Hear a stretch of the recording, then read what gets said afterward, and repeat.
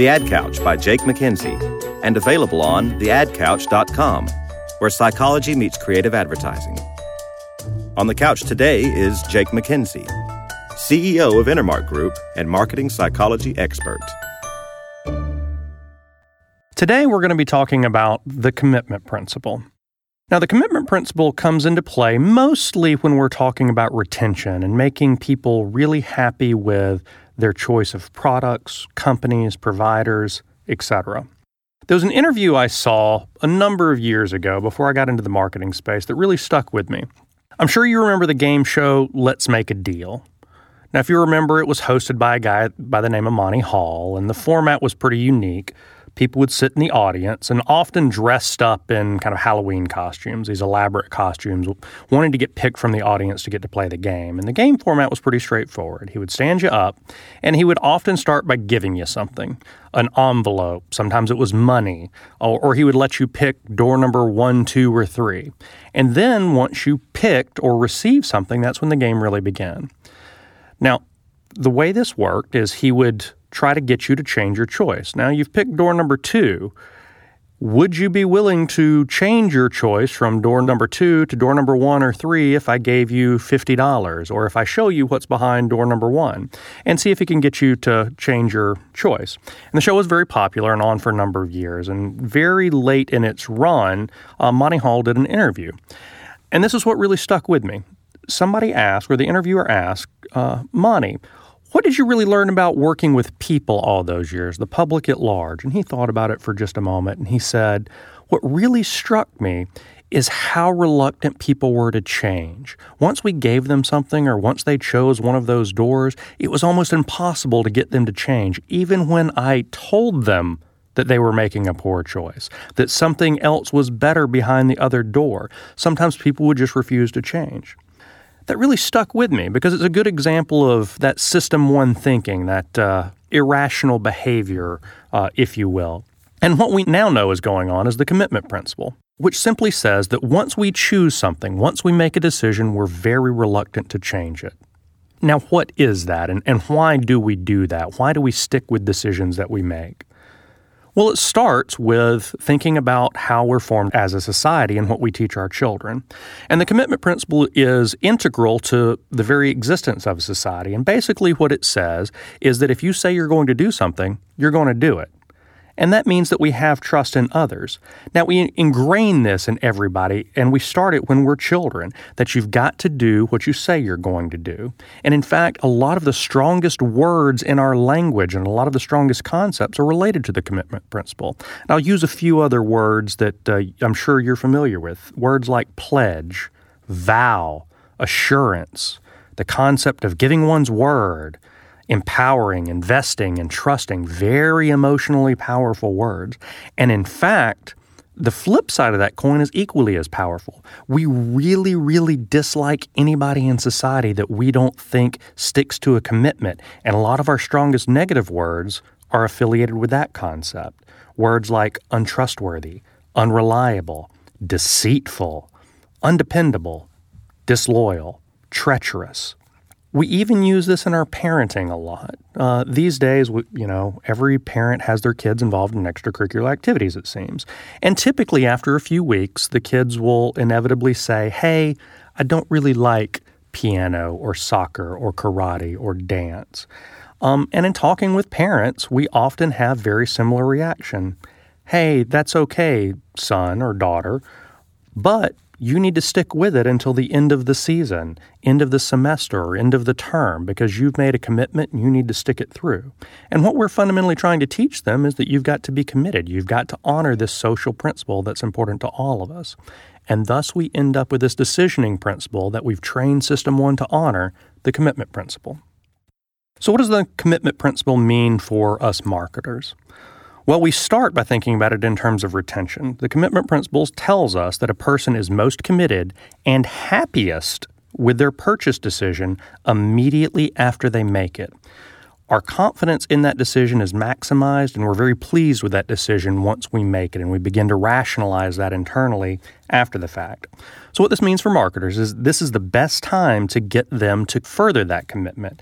And we do that often by asking them to rate the service or provide a referral. And there are a lot of behaviors that we can ask out of people once they've committed to us, once they've engaged with our business or bought our products, to further and deepen that commitment to help ensure that we retain them long term. And some of the ones you're very familiar with. You often get asked to click like on a Facebook page just after you've purchased. Perhaps they ask you to post about it on social media, share it with your friends. Downloading an app is a strong way to deepen that commitment. Simply filling out additional forms after you've made the purchase decisions deepens your commitment. And one of the strongest ways is asking for a referral or giving a testimonial deepens that commitment. And this all works because of one central premise, and that is that your confidence level is at the highest just after the purchase. Now, this isn't new news. In fact, Vegas has made a living off of this core concept. If you ask somebody which team is going to win or who's going to win a sporting event, most people will simply tell you, well, I don't know, or I might feel one way or the other. But as soon as somebody places a bet, i.e. engaging in the commitment principle, their confidence level for that goes through the roof, regardless of not having any additional information. And smart marketers know that they can take this core concept and make you even more engaged and more committed by engaging you further. Now, a lot of you may remember back when online banking first became a thing. The traditional brick-and-mortar banks were a little slow to want to offer online banking, quite frankly. The thinking being, hey, the brick-and-mortar institutions are core to our business. We want to see people face-to-face. Well, of course, that didn't stop some of the smaller banks and a lot of the upstarts to offer online banking. And what they found is when they got people to change to an online bank, it was really difficult to get them to change back. Now, what was going on here was simply the commitment principle. People were engaging in an action, and because of the online banking gave you the opportunity to bank more frequently, to check your balance, to make deposits, to pay bills, you were engaging with it more frequently, and that deepened your commitment. Now, of course, all banks have got on board and realized this, and now they've taken it a step further. They know that if they can get you to be an online banking customer, you become a more loyal customer. And the more products that you purchase in that online space go up after you're an online banking customer. Now, what's really interesting is that we're realizing that mobile apps carry this even to the next level. People become even more committed to a purchase or a company when they download and use a mobile app. Again, we'll use the banking industry as an example. You download the app, all of a sudden you can deposit checks, you can check your balance, and do lots of other engaging type of behaviors without having to go to the website. And as a result, people do it most frequently. And because that app is now on something that you consider very personal, i.e. your cell phone, you consider it part of who you are. And as a result, your commitment to that original purchase goes through the roof. So banks and lots of other companies are finding that if we can get people to download and use mobile apps, that the retention levels for those customers goes through the roof. Another way that marketers can increase retention is by using something called the boomerang effect. There was a gentleman by the name of Mr. Keisler that did a study that showed when people are attacked for their decision, rather than question their decision, they become more committed to that decision. They believe it was the correct one to make. And we're seeing this take place in marketing spaces. So we've seen perhaps technology companies that have fallen behind the technology curve but still retain a very loyal base of customers. BlackBerry is the one I hear about most frequently, and people often wonder, how are they retaining such a core base of customers? And it's the boomerang effect. They believe that people are questioning their decision, and as a result, they believe that their decision is the smart one. And that's related to a very similar principle utilizing the commitment principle about building communities. If you're surrounded by people that have made similar decisions, you tend to believe more in those decisions. And we've seen companies like Saturn back in the 90s when they put together an annual trip to Tennessee for Saturn owners. And at the time, automakers were very skeptical about this. Who's going to give up their family vacation, they said, to make this trip to Tennessee? And they were surprised when in droves they did, and not just by the tens or hundreds, but by the tens of thousands they showed up because they wanted to be together in a group that helped reinforce that decision. Harley's made this a core part of their business model of organizing rides with other Harley owners and even annual trips to places like Daytona so that you can be surrounded by people that have made a similar decision, which helps reinforce your commitment. The last way we reinforce the commitment principle is by making it difficult to achieve. Now, Aronson and Mills did some amazing research in this space, and what it fundamentally showed is that when you have to go through a great deal of trouble or pain to attain something, that you valued it more highly than those people who got it with minimal effort. And we're seeing this play out in the marketing space. It's part of the reason that companies like Apple ask you to stand in these long lines in front of their store, because standing in the line increases the effort of getting the new iPhone or the new iPad or any other technology that they're rolling out, and as a result, you're a stronger advocate for it. Google does things like waiting lists as they put out new products. Well, you've got to know somebody to get an invite for this, and as a result, when you do finally get one, you have a much higher satisfaction level for whatever product it is they were rolling out. And while we most often think about the commitment principle in terms of retention, there are other areas of marketing that becomes incredibly useful, most frequently in terms of upselling. Now, you remember we talked about how people are happiest with a purchase just after they have made that purchase.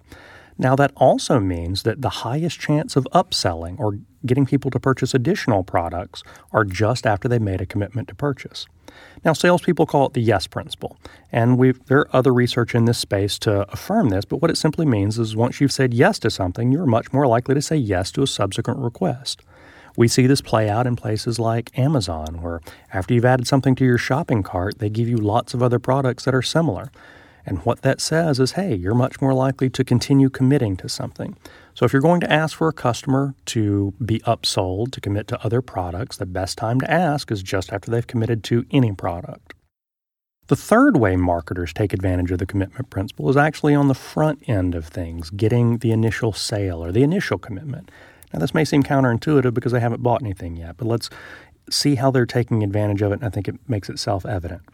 You may remember marketers in the past asking you to say something or sing something, sometimes even write something about their product. And what it does, it raises your commitment level. For instance, if I were to say, my bologna has a first name, it's OSCAR, all of a sudden you sing along with me. And what's going on there is simply when you sing it, you become self-identified as an Oscar Mayer buyer. It raises your commitment level. Recent memes in this space, you say something smart and then you say, I stayed at a Holiday Inn Express last night, and perhaps insert a second joke at the end. Simply saying that you have done that raises your commitment level to doing exactly that. Even though you're saying in a joking format, your brain doesn't process it that way. We're telling System 1 that this is something that I want to do or have done. And we've seen this take place over many, many years of marketing. And writing something is one of the strongest ways of getting that commitment. Even if you aren't creating original content, even if, like in the prior examples, you're copying something. We've seen it raise sales for companies like Ovaltine. They ran several promotions where they asked you to write down the Ovaltine slogan and mail it in. Now, they didn't really do anything with those. They probably ended up in a trash can very quickly. But by simply writing it down, you've engaged the commitment principle. And as a result, you are much more likely to become a loyal Ovaltine buyer. Now, using this same concept of creating behavior change, there is a strong way to change our own behavior in positive ways, and you can use it for yourself. Because one of the strongest ways to create change within yourself is by using the commitment principle. For instance, a study showed that the strongest path to quitting smoking was using the commitment principle. And here's how you do it. They asked smokers who wanted to quit to write down on notes, I'm going to quit smoking. And often why? Because I want to live longer, because you've asked me to, etc. But the important part was I'm going to quit smoking. And then they asked them to give those notes to people that they loved and respected. And that very act of engaging the commitment principle significantly raised the commitment to quitting smoking. They had much higher levels of success than any other treatment programs, than any other medical treatments. It is far and away the most effective methodology for stopping smoking. And you can use this same principle for engaging in any other behavior change. If you want to do something, if you want to lose weight, if you want to achieve any other goals, tell other people about it. You engage the commitment principle, you want to live up to that commitment that you have made, and you make it happen. And every time somebody reminds you of it or asks you about it, you get back on board and you make sure that you accomplish it. Now, the commitment principle is obviously very closely related to the consistency principle, which we're going to talk about in upcoming messages. But I think we've seen how powerful it can be, primarily because of how it helps us with retention in the marketing space. But it can also be leveraged quite effectively for additional sales and for upselling. It is one of the most powerful mechanisms that we are hardwired for in terms of programming that System 1. Questions or comments? Tweet us at The Ad Couch or visit us at theadcouch.com.